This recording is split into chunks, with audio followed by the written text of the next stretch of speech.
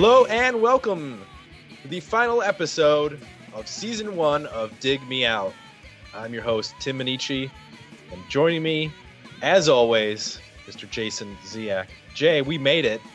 Woohoo! We are limping to the finish line. We are both sick. Yeah. On our last episode of the year.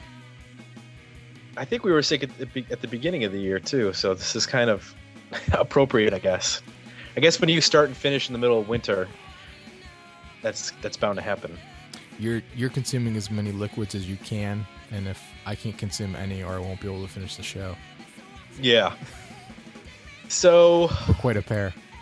Yeah, we are. I've got hot tea and water, trying to alternate back and forth. Jay, I want to take you back to the fall of 2010. I believe it was around this time that I came to you with a crazy idea. I said, let's do a podcast. And you said, as long as I don't have to do anything, I'm there. And damn it, that has worked for the last year. I like the formula. So, yeah, that's how this whole thing started. I had a bunch of crazy ideas like I usually do, and one of them actually panned out. And I got to say, this is our retrospective for the first year. We're going to go into our favorite songs that we got to play this year from different albums. And then we're going to pick our album discovery of the year. We're also going to get some feedback from the listeners. And we're going to talk about what's coming up next year. And we are going to say thank you to a bunch of people.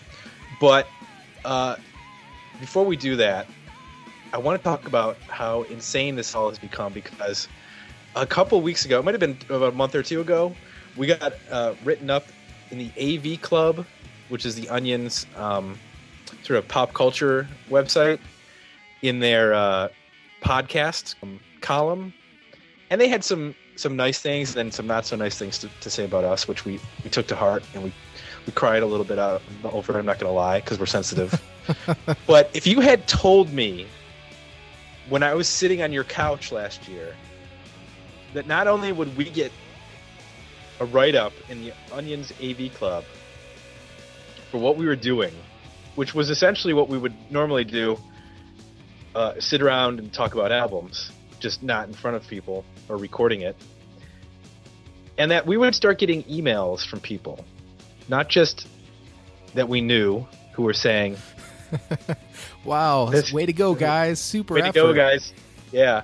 But people from not just outside of our city, not just outside of our state or our country, or outside of our country, but people in places like the UK and Australia. I would have called shenanigans on that, because I did not expect this to happen in this first year of us doing this podcast. Is mind blowing to you, or were you completely prepared for this sort of success? Right? I was totally prepared. Okay. I mean, I've already taken out loans. I'm banking on this thing really making me rich. No, I mean it's been pretty incredible, and I think it's interesting to see. I think a lot of the emails we get are not from the United States, which is pretty awesome, because for them, we think these bands are obscure, but for a lot of them, they are really obscure, and they're actually able to recommend us some music that there's no way we would ever have heard of, that we can hopefully continue to bring to the show. So that has been pretty awesome.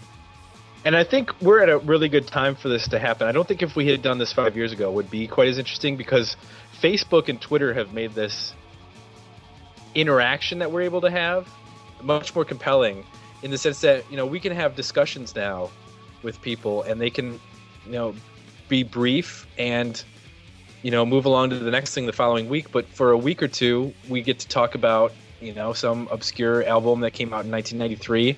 And maybe some people from the UK will chime in on the Facebook page, or they'll shoot us a Twitter and a tweet, and we'll hear about some band that we've never heard of before, and we're like, okay, well, we'll go check that out. And I don't know that we would have gotten that except for through emails. Well, I'm also shocked that, and this is in no small part due to Chip, but just we've actually got some momentum getting some bands involved in the show, and going forward it's looking like we're going to be able to do more and more of that. So, and also through Twitter and other things, it's like, you know, just to have some contact with the actual bands that we're talking about, that part of that, you know, that really had never occurred to me that any of these bands would ever know that this show ever existed or that we were going to review their music. So that part of it has been kind of mind-blowing too. So we're going to do our top 5 favorite songs of the year, and then we're going to end on our album of the year. And I kind of want to space out the songs that we're going to pick. It's good that you mentioned, you know, interacting with people from the bands, because my number 5 pick for song of the year is I'm going to go with it right now. This is Smile, which was an album that you brought, and their song Staring at the Sun. Now, the reason I picked this is because I could listen to the intro of this song on a loop for hours. It's like the simplest intro ever. And it's so awesome.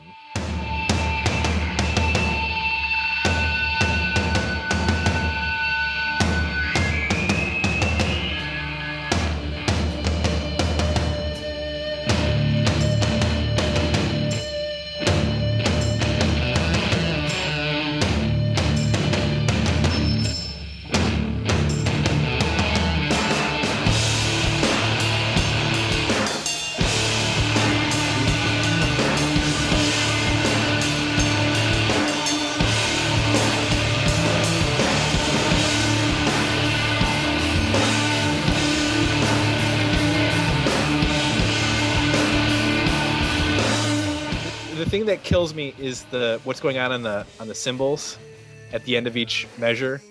Just I love it. I listen to that song and repeat. It's just so heavy and so awesome. But the funny thing about it is, and if you had told me when I was sitting on your couch last year that this was going to happen, I would have said BS. Before we did the episode, I actually sent a message over Facebook to Aaron Sonnenberg, who's the lead singer from Smile. I said, would you be interested in taking part in the podcast? He says, no, I'm not really, but, you know, go ahead and review the album. That's cool. So we did, and we ended up friending. I don't know if he friended me or I friended him. I think he friended me, which was a mistake, because he and I do not see eye to eye politically. Uh-oh. And there was one particular day where I posted something or he posted something, and we started a comment thread back and forth, and it went on for like 2 days, arguing libertarian versus liberal politics, and it was pretty epic, and it got heated. I'm not gonna lie, as most of my political discussions do. Was this worse or not as bad as the Thurman Thomas incident? No, this was much more civil than my Thurman Thomas. Former Buffalo Bill Thurman Thomas and I got into a Twitter flame war over Fox News, and that ended our friendship before it started. But if you had told me that I was going to get into a political argument with the lead singer of Smile, I would have said, first of all, I've never heard Smile, and second of all, I don't know who this guy is. And then now that's happened, so that was fun, though. We got to discuss politics. And are you friends again, or did he block you? No, we're still friends. Okay. He might have put me on hide just so he doesn't see my posts anymore, but we're still friends. He hasn't unfriended me. Oh, okay. So Jay, what would be, and I'm not necessarily saying you have to have a 1 through 5, but what would be your pick for one of your pick for songs of the year?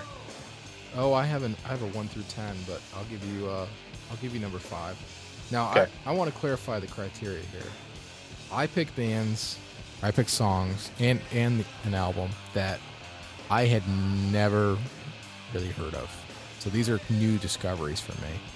So there's That's pretty much what I went to. Okay, so there's a lot of albums that we reviewed that I love already, and I just didn't even bother mentioning them because I wanted this to be in the spirit of new discovery. So my number 5 top new discovery was the song Shining by Luster. Really? Yeah. Nice. So that was maybe what, episode 2 or 1? That was the second episode, yeah.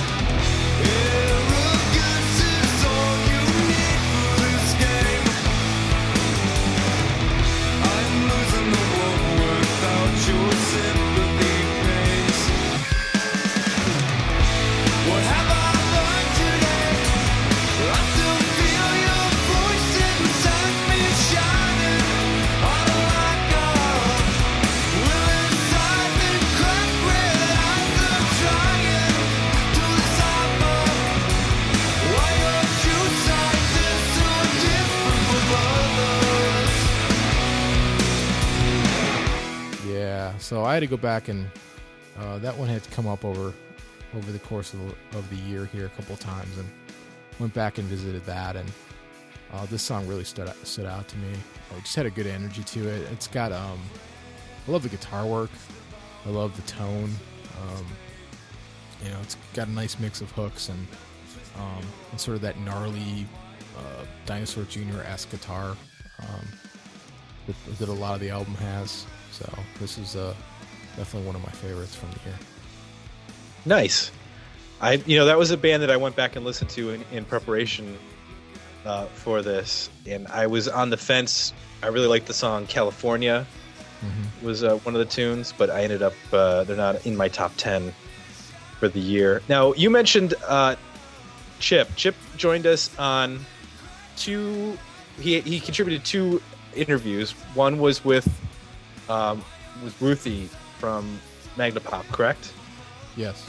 And then also Ben London from the band Alcohol Funny Car.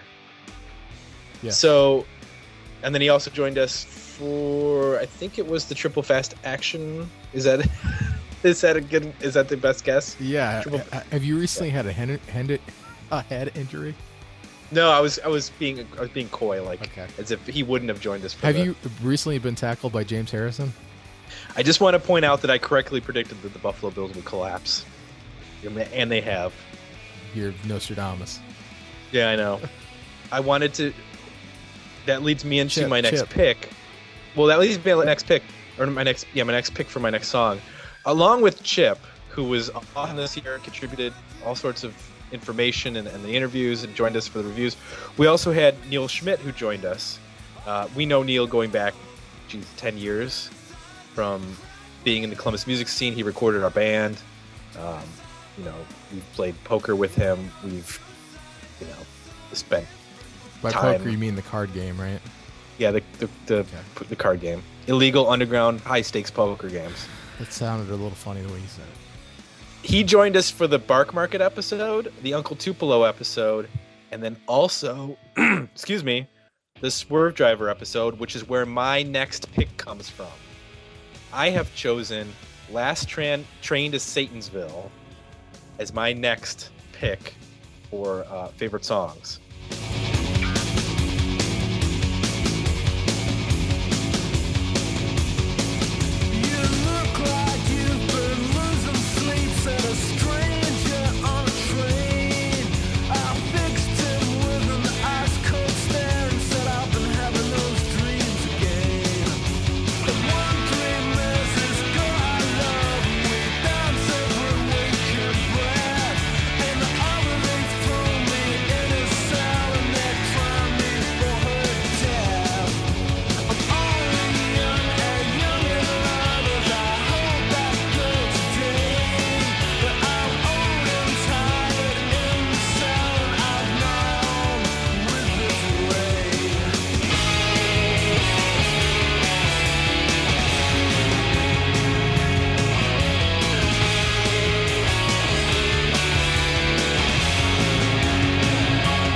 Now, the reason I did this was because I went back and listened to that album, and honestly, there's a lot of stuff that I really like from that record.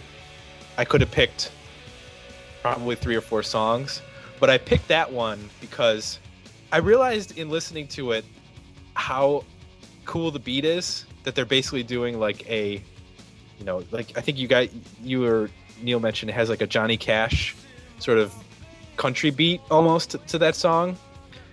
So it's like this demonic, Johnny Cash song and it's like 8 minutes long or something like that. Mm-hmm. But to me, that's sort of almost the centerpiece of that record is that song. And I maybe had listened to Swerve Driver once before that. I really didn't get into them before we reviewed it on the podcast. But that's a song that I have continued to listen to since we did that album. And so that was my number 4 pick for favorite songs. And that was thanks to Neil, because Neil's suggestion that we do that record. And you hadn't listened to that record before then? Maybe once. Okay. And I'm not even sure if it was that record or if it was Ray's or one of the other records. Now, he did also suggest the Band of Susans album that we reviewed, which was not as successful in terms of... It was successful in churning out hate mail towards us, but not... The most epic comment thread ever. Yeah, if you ever want to see somebody take us down, go to the Band of Susans episode and check out the comment thread on the website. You will see a angry album. I have to be honest, I've never even made it through that whole comment thread. It's just so epically long. I just got bored and was like, "Oh, I don't know how you would." Just like, there's nothing I can say to try to validate our point on this at all. This guy's just completely never gonna want to hear our side of anything, so I won't even bother. And I read like half of it and then I just trailed off and I was like, oh, this is pointless reading the rest of it. I have other things to do. So Jay, what's your number 4 song for favorites of the year? I went with Always Echoes from Llama Farmers. Nice. Another band. Had no idea it existed whatsoever. Where did we? Was that a recommendation? Where did that come from? That was a recommendation by 2 different people, and when you get 2 different people who tell you to check out an album, you've got a good thing coming towards you. Norman and Orson were the 2 guys. I believe they're both from the UK, and they both suggested that was one of. There were 2 albums that we got multiple recommendations on: Llama Farmers. And do you know what the next one is that I'm going to say? Curb Dog? Yes. So why'd you pick Always Echoes?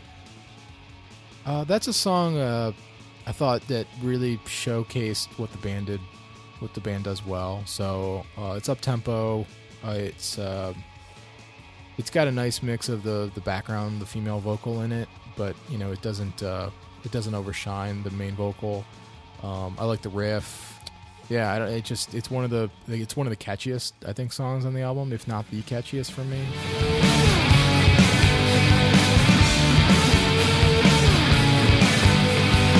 Saw your face again, and it made me sad, 'cause my soul's blew away. Watch the stars again, and deceive my friends, cold and comfortably insane.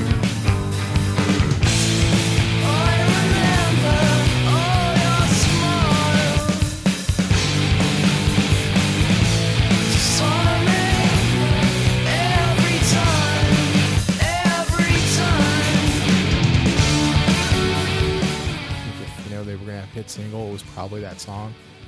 Mm-hmm. Just on a re-listen, it was the one that really stood out as being unique too.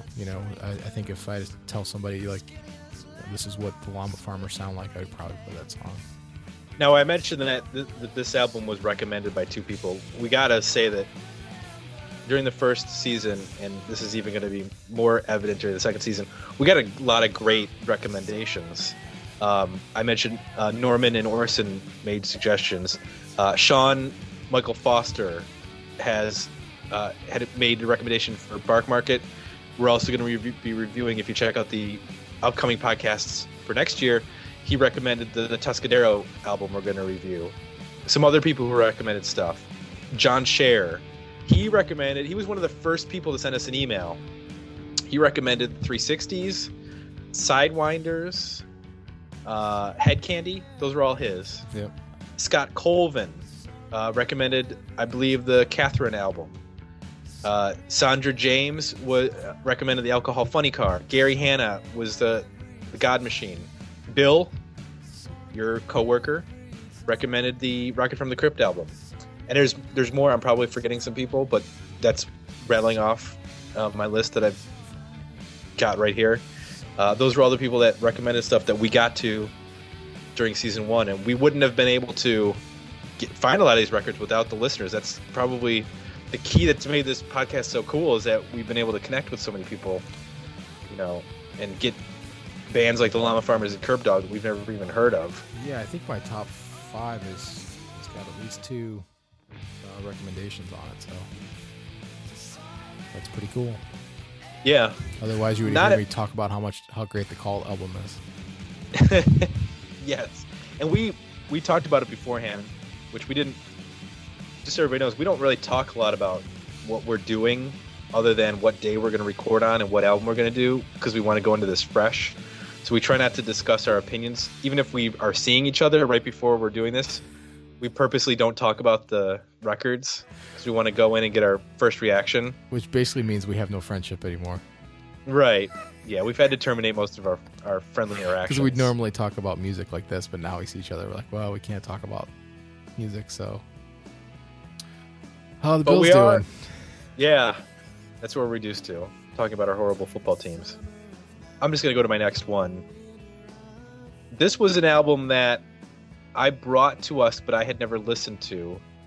And it was one that I thought I had an idea what it was going to sound like, but I was kind of wrong. And that's The Velvet Crush. And I chose the song Time Wraps Around You. I just, in terms of what they did on that record, you know, doing the power pop, the 60s and 70s influenced power pop, this particular song had, in terms of a vocal melody for the chorus, you know, we've talked a lot about choruses during the first year and what makes a good chorus and if bands have choruses or don't have choruses. Just Time Wraps Around You has one of the most gorgeous choruses that you will hear on any of the albums that we reviewed. Standing by to try and make you feel alright. This time wraps around you and I'll wrap around you. No, I'll stay.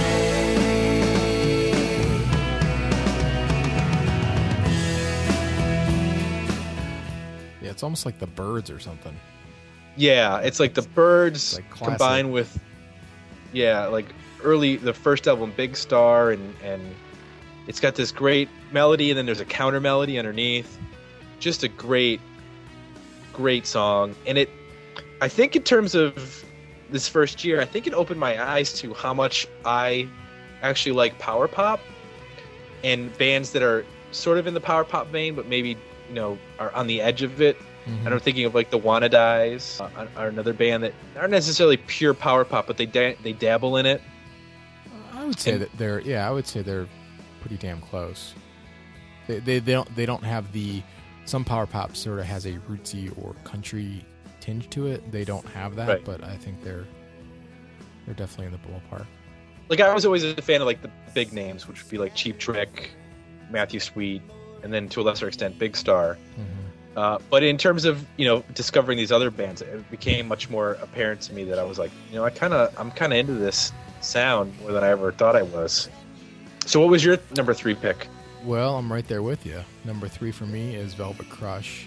I chose Faster Days, which I think it's interesting that we both, you know, chose sort of the slower or more, you know, mid-tempo songs from that album, which I think the up-tempo stuff is great, but this song just has, I think I mentioned it on the review, it just has this strong nostalgic flavor for me, and I don't know why.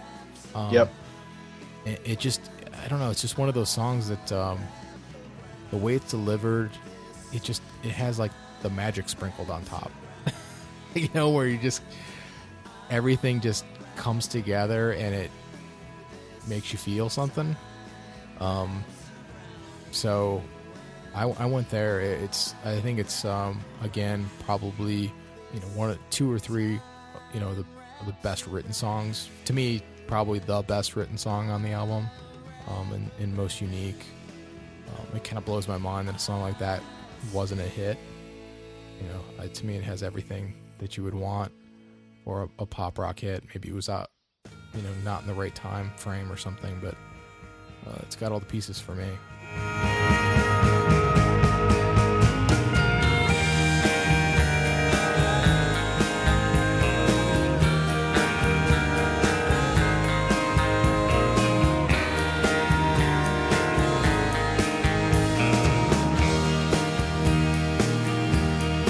Slow down, girl. It's a funny old world. We've got everything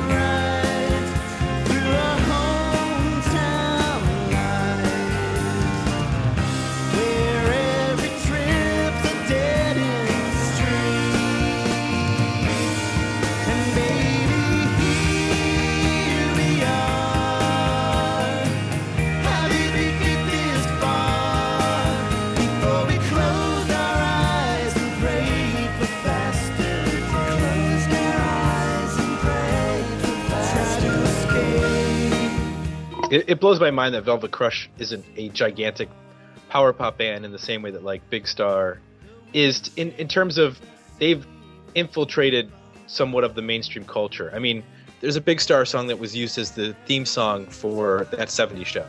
Or at least You know as what I mean? big as like Teenage Fan Club or Matthew Sweet. I mean, there's as talented as those bands are, and probably more hooky. Yeah. I mean, not that those bands are megastars, but at least there's people are somewhat aware of them. Now, I asked people to, shoot us an email, let us know, did you have a favorite episode or album, and did you have favorite songs that we played throughout the year? Gavin Reed, who I have to say is probably, I refer to him as our Australian correspondent, because he sent us a USB stick full of about 50 bands, and they weren't even all 90s bands. He was just like, hey, check out this band from the 70s. They're really cool, and check out this other band. And I can honestly say, like, we're going to know more about Australian rock in the 90s than anybody is going to know when we're done next year, because we're going to get into that USB stick. We've already got 2 episodes planned. One early in the year, we're going to be reviewing the UMI record, their first album. And then we're going to review a little more obscure band called Asteroid B612. Wow. That'll be a little bit later. And I think that name defines obscure. Yeah. But I you know what I did? I went through and I sampled everything just to see what exactly he sent us. Because he actually sent, like, a description of each band, a little bit of a history. And I started thinking, there's a lot of variety in Australian rock. We covered Ammonia and Super Jesus on the first season. And I think you could both say that they were kind of alt rock. So I think we're going to tackle some different sounds on the second season when it comes to the Australian 90s rock. But I wanted to read the email that he sent for his favorite pick of the year. This is what he wrote. Good day. A quick email for the best of the year suggestions. My favorite band that I'd never heard of and am now into from your podcast is Failure. My favorite podcast was the Cult episode, even though it's an album I'm familiar with, but you sent me back to it. You saved the best till last. Oh, but you saved the best till last and topped it with the Ren review. Nice work. Thanks, Gavin. So Gavin's on board with Failure. That's pretty awesome. cool. And that's a band that, like, we struggle, at least for the first year, I think, trying to figure out what bands make sense for this show. And that's a band that, honestly, I thought was too popular to do for this show. Now, he is from Australia, so it might be a little bit, not exactly accurate to say that, in Australia, obviously they could be way more obscure than they are here. But, in general, I'm thinking, everybody knows who Failure is. Maybe that shouldn't be on the show, but I think I was proven wrong. I think that this podcast has proven that what we think is popular has been grossly distorted in terms of what was actually popular, not just in the United States, but around the world. Now, I did want to mention on the Failure podcast, we were joined by our friend Keith Jenkins, who also joined us on the Big Wreck episode. We've got a long list of bands that we're going to get to on season 2, but I think we'll probably have him back at some point because I know that there were other episodes, other albums that he wanted to join in on. So at some point we're going to have Keith back. And I think when we did have him on, it was a bit of a technical train wreck. We were still figuring things out in terms of how to do a 3-way iChat, and that was we're done with that. We're not doing that anymore. We've moved on to Skype, so we're making things easier. Another person that I need to thank in terms of making season 1 even happen, and was sort of, in a way, the inspiration for this even happening at all, is Shell, which that's her nickname. It's Nicola Bang, who runs the I Hate the 90s blog. I was looking back at my stuff leading up to this, us doing the podcast, and I was trying to fill some holes in my 90s discography, and it was upon stumbling onto her website, which has tons and tons of links to bands for download, that I was able to find so many bands. And I it was like last summer that I reached out and I sent an email, and I was just like, I love your website. It's totally awesome, or something lame like that. I said, and I said, I have some obscure stuff that I'd be willing to send over to you. You can post. I'm sure that these bands are long gone and the labels are even gone, so it doesn't really matter. And we sort of struck up a brief, conversation at that time.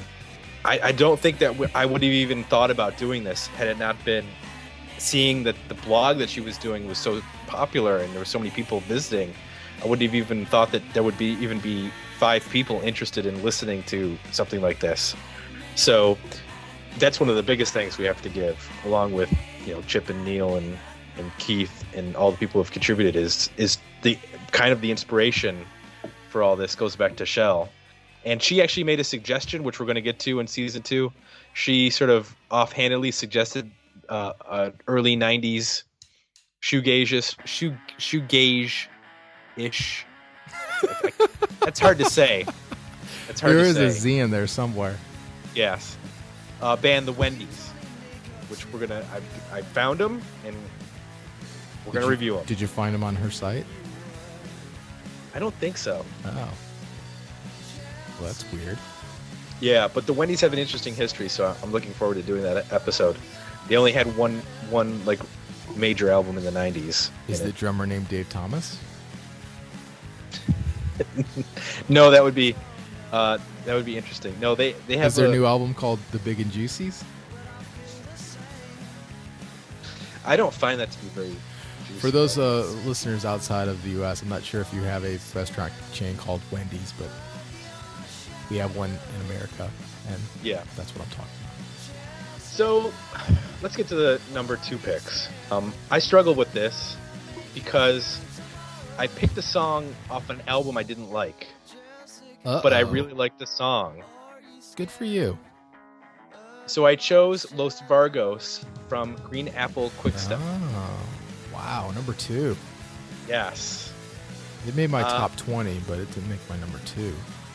I guess, well, in looking back, I realized we talked a lot about, on several episodes, how having a male and a female vocal can really elevate your song if it's done correctly. Mm-hmm. And it's, and I don't think that there is a single song on that record. If they had made an album of songs like Los Vargos, I would love that record. It's got intensity, which a lot of that album doesn't have. Yep. It has dynamics. Yep. It's got a great back and forth between the male and the female vocal. It's got a hook in the chorus. It has elements of some of the 90s, grunge or alt rock, but it really kind of stands alone in terms of it's not grunge. It's not like a dirgy kind of grunge song in the same way that like Grunt Truck would be. Which is how some of that Green Apple Quickstep album sounds, and it's not successful. It's more Jane's Addiction-y, right? I mean, isn't it kind of wah-wah-y and delayed and stuff like that? That song? That particular song, or no, I didn't. It's a little bit more. Well, it's more up tempo. If you're gonna go Jane's Addiction, it's a little bit more of the up tempo-ish Jane's Addiction, but with You don't come easy when you're stuck in such a sickly paradise. I think that I could use it. You don't come easy when you're rolling bones with the funny eyes. I think that I could use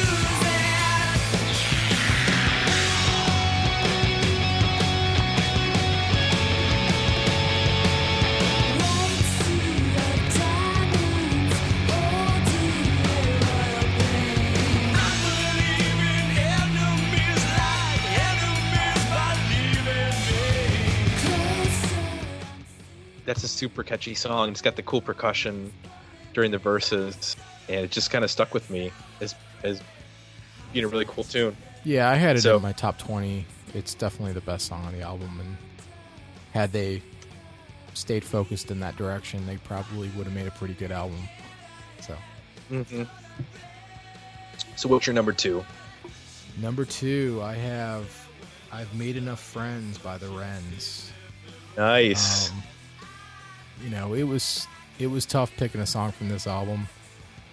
This one for me, it's on the slower end for the album, but it's got so much great instrumentation and orchestration, and there's guitar parts on here that they sound like other instruments. They sound like a harp, or they sound like they're being played backwards, but they're not. It's just a brilliant layering of instruments. It's on the shorter side. I think it's just under 3 minutes. It's fairly hooky. I think lyrically, like in the review you brought up, it's sort of atypical for the genre, or even the time period. Lyrically, what he's saying on the song, which I actually enjoy. So, and vocally, it does that phrasing thing that they do that I like so much. It's really strong in this song, which we've come to find through some listener feedback that they have 3 singers. Yeah, so that starts to explain some of the I think some of the things that we were hearing. So whoever's singing this song, I like it quite a bit. So With an offhand gesture, I'm holding your stare. Invite me upstairs. We look for reasons to stand close and touching. We look at a book of pictures you took. I see you's taller than I'm wrestling the best. I match your breathing, I change, brush closer we get. yeah, this is my number 2 for the year. that's a good one. That made my top 10, and that's a good pick. We got another feedback email that I want to read for our end of the year extravaganza. This is from Zach Moore. He made a suggestion that we're going to get to in season 2. I'm going to get to his email here. He says, "Hello, I wanted to give you guys my thoughts for the upcoming end of year show. I don't remember enough from all the way back at the beginning to make a list of songs, but I can tell you that my favorite episodes were the Red Cross and Mink episodes. I already knew the Red Cross album, but it was great to hear other people getting as much pleasure out of it as I do. The Mink album was brand new to me, but I really dug it too. Also, the Magnapop episode was excellent with the inclusion of the interview. I'd love to hear more interviews and other Dig Me Out exclusives." That leads me into season 2 stuff. We do have some plans for more interviews. Chip's always throwing stuff at us in terms of, hey, I know so-and-so, let me see if I can get an interview. We don't necessarily know, a long time ahead of time, but usually a couple weeks beforehand. But we do know of one that's going to be next summer. It's Joe Osterich, I think is how you pronounce his last name. I'm sorry if I mispronounce it, Joe. From the band Watershed, which is a Columbus band, but they were on major label for a couple years in the 90s. Yeah. Watershed's still together. They play out. And Joe was actually an English teacher and has been had articles published in literary magazines. And he has a book coming out called Hitless Wonder. It comes out next June or July. I think it's June.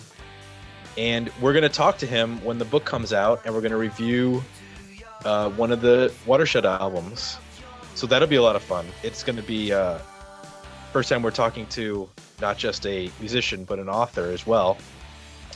Which there are a lot, surprisingly, if you go to the Dig Me Out website, you'll see this, but there are a lot of people from the 90s who've actually written books. Jacob Schlichter, I believe is how you pronounce his name. He was in the band Semisonic, and he wrote a book called So You Want to Be a Rock and Roll Star. Jennifer Trinan, who had a couple albums come out in the 90s, and she had a kind of a minor, I guess, radio hit. She had a book come out called Everything I'm Cracked Up to Be. Juliana Hatfield has an autobiography out, and there's a bunch of people that I'm forgetting, but that'll be cool. It'll be our first author interview. And then we're also going to talk to, hopefully at some point, I don't want to jinx it, there's a band called Edsel. We're going to talk to the guitar player who's currently in the band Obits, who just put out a record this year. And two of Edsel's 90s albums were re-released in the last year or so. Let's get to our last pick for favorite songs of the first season. This was tough because you knew mine would be I don't better. know.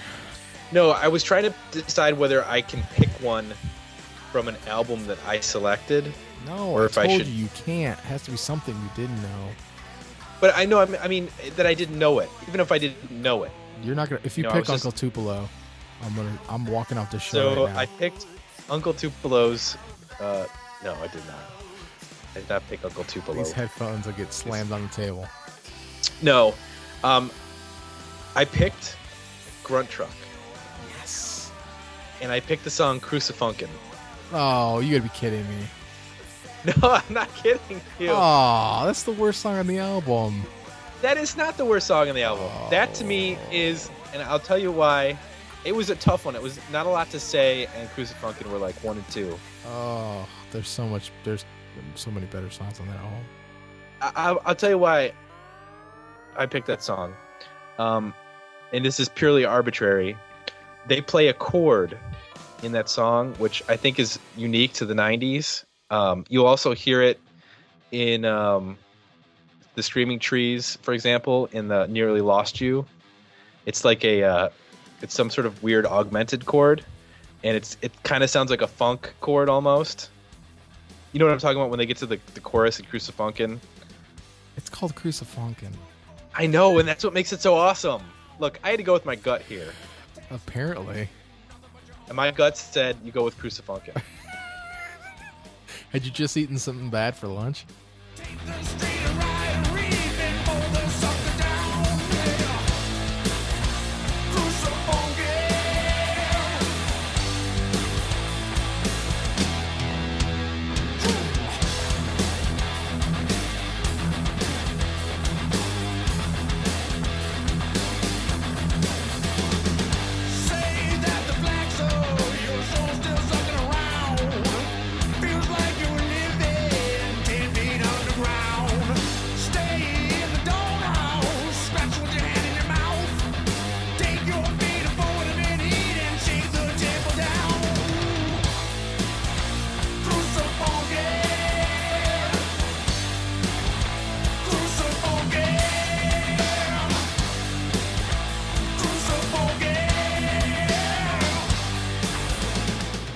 So what was your pick, Mr. Smart Pants? Come on, man. Didn't even try by Curb Dog. How could Curb Dog not even make your top 5? This is a band that came out of nowhere. I had absolutely no idea this band existed, and was so excited to hear this album. There's really not a dull moment, and this song I think best exemplifies them. It's right before it hits that really heavy part of the album.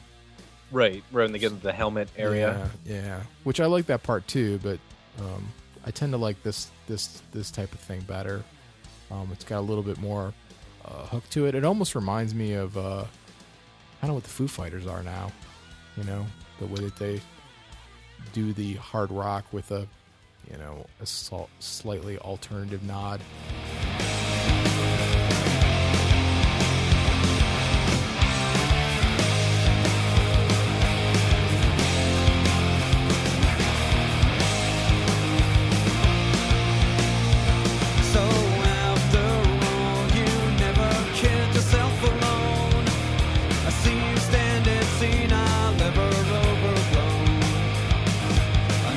Chance of changing back would reappear again.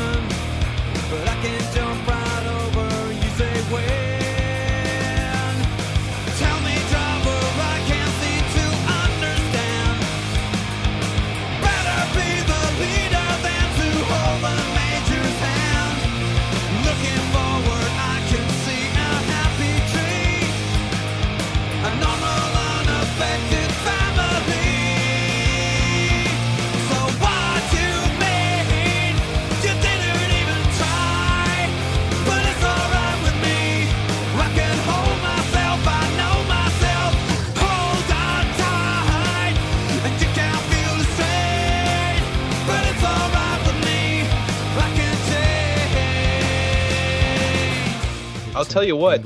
angular bits in it. Curb Dog didn't even make my top 10, and I'll tell you why. Why? Well, Are your I'm going ears to tell you broken? why.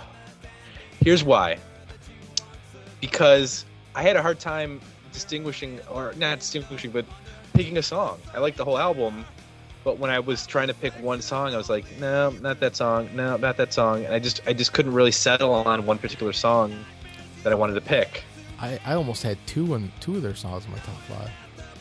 That would have been ridiculous. I know. Well, I paired back and decided I wouldn't put more than one band per the top 10. What was your honorable mentions? Your 5 through 10. All right. My number 6 is the song "Weasels" by Alcohol Funny Car. Awesome pop song on there. Should have been a hit. Then I get to Grunge Truck at number 7. The best song on the album, "Flesh Fever." Kicks ass. I challenge anyone to put that on when they're driving and not reach over to the volume and crank it. Impossible. Then I got into Paw Jesse. Really, really unique band, and that song exemplifies, I think, their sound the best. Just that really cool blend of a dirgy Tad style Soundgarden-ish verse with this really lush, open-picked chorus, and then mixing in a little bit of slide guitar, which I think is really unique and I loved. Number 9 was New World Record by the Wannadies. I said the Wannadies. Super poppy. Probably would you say, other than maybe Velvet Crush, that's the poppiest album we did all year? Probably, yeah. And then at 10, this was hard. I waffled on this one a lot. I had a couple things in and out of there. Actually, I'm going to take you to 11 because I feel bad leaving the number 11. Take it to 11, Jay. That's all right. Stark Pretty by Four Squirrels. I wish this band sounded like this song for the whole album. It's a little bit more angular. It's a little bit more unique, angsty. It's got more energy to it. It kind of sounds like a sharper REM, I guess. Mm-hmm. And then at number 11, I have Sync by the Super Jesus. I like the Super Jesus album a lot. This is the song that I think I like the most. It kind of has a Swerve Driver guitar part to it. Kind of sways in and out and has some nice... I think vocally it's one of the most, cohesive songs on the album in terms of the vocal and the music really coming together. So that's my top 11. All right, here are my top, my 6 through 10, real fast. Number 6, Llama Farmers, and I picked the song Jessica, which I think is probably, for me, that's my favorite song on the album. I also liked Always Echoes like you did. Jessica's got just this great energy to it. It's just a quick slab of pop. Yeah, and it's simpler, right? Number 7, I picked Short Lip Fuser from Rocket from the Crypt. I think we talked about it. That song sort of encapsulates everything about Rocket from the Crypt. It's the right tempo. It's the right sound. It's got almost a hook to it, which a lot of the Rocket from the Crypt doesn't have. Almost a hook. Number 8, the Wannadies, New World Record. Just an awesome guitar riff in that song. Number 9, Four Leaf Clover by Catherine. Again, you have the female vocal working with, the male vocal. Just always works. It's great. I think it's Darcy from Smashing Pumpkins who's singing that song too, which I don't know if we covered that at the time, but that song made my top 45. And then the Wrens, I've Made Enough Friends at number 10. I think you already covered that. Now you're starting to make some sense. Oh boy.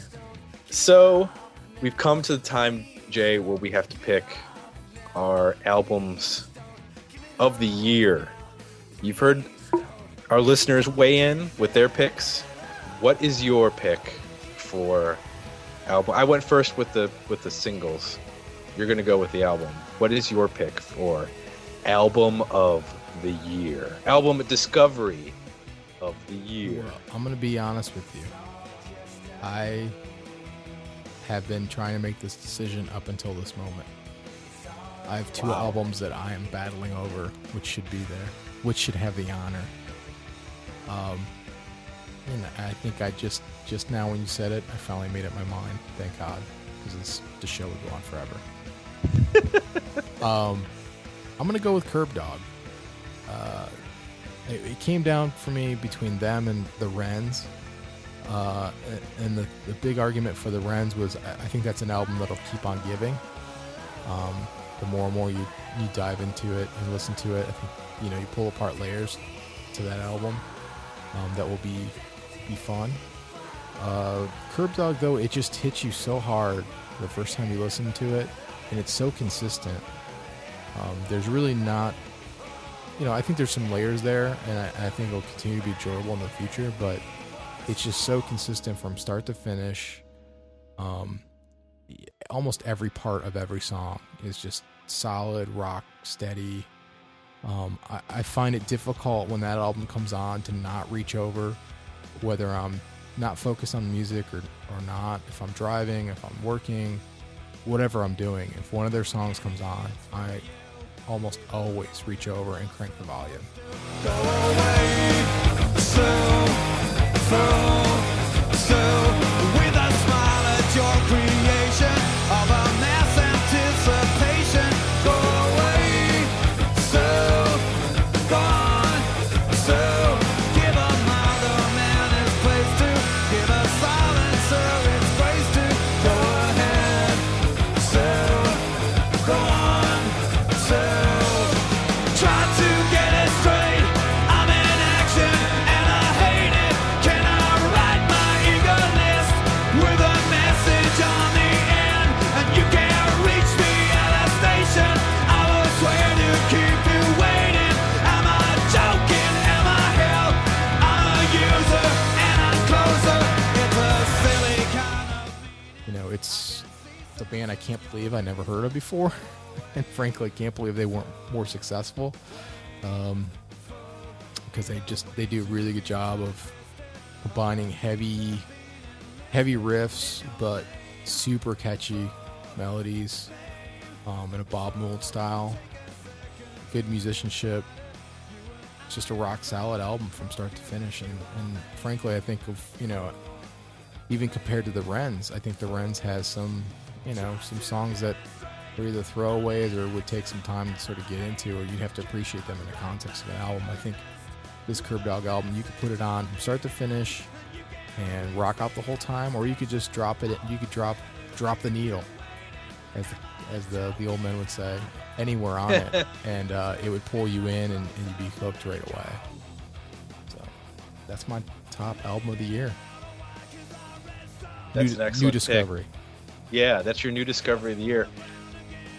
I'm going to say that was probably either 2 or 3 for me. Probably 2 in terms of favorite new discovery of the year. It's probably, I'm going to say 2. I mentioned a little bit back that the thing that I discovered about my own listening pleasures is that I have a greater appreciation for the power pop genre than I previously thought. I mentioned the Wannadies in that sense of being a band that I was sort of blown away by. They would probably be my number 3, but my number 1, which you mentioned, start to finish album, every song being a gem, or you can just pick one and start from there. I'm going to go with Red Cross. Wow. Yeah. Didn't expect that. And you couldn't pick that because that was an album that you were already familiar with. Yep. But that was completely and totally new for me, and that album hit my sweet spot in terms of, I like incredibly catchy but smart over just blazing guitars. Mm-hmm. I mean, it just comes down to that. And they're willing to have fun, but also be serious with the music, and I think I listened to that album more than any other album that we reviewed this year, and I listened to it as many different ways as possible, whether it was on my headphones or on my computer in my car, or driving to work, or With pants, without pants. Exactly. Any way that I could listen to that album, I was listening to that album.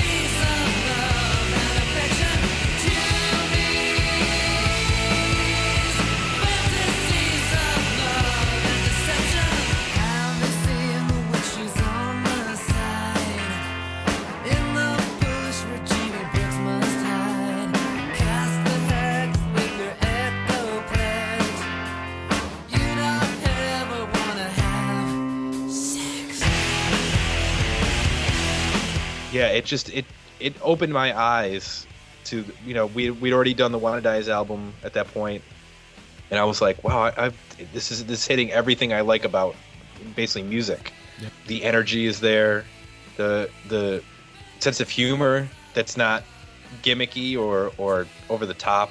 So you found an album where your head and heart could coexist. Exactly. I was struggling between the Wrens, which sort of had my head, and the Curb Dog, which had my heart, and I went with my heart. So, all right. Well, we got to wrap this up because I'm losing my voice. I can barely talk anymore. I'm so emotional about this. Man. Before we get to the end here, we need to talk about next year. A lot of people sent us emails going back to even the summer that we check out albums, and they've been on the upcoming list for quite a while.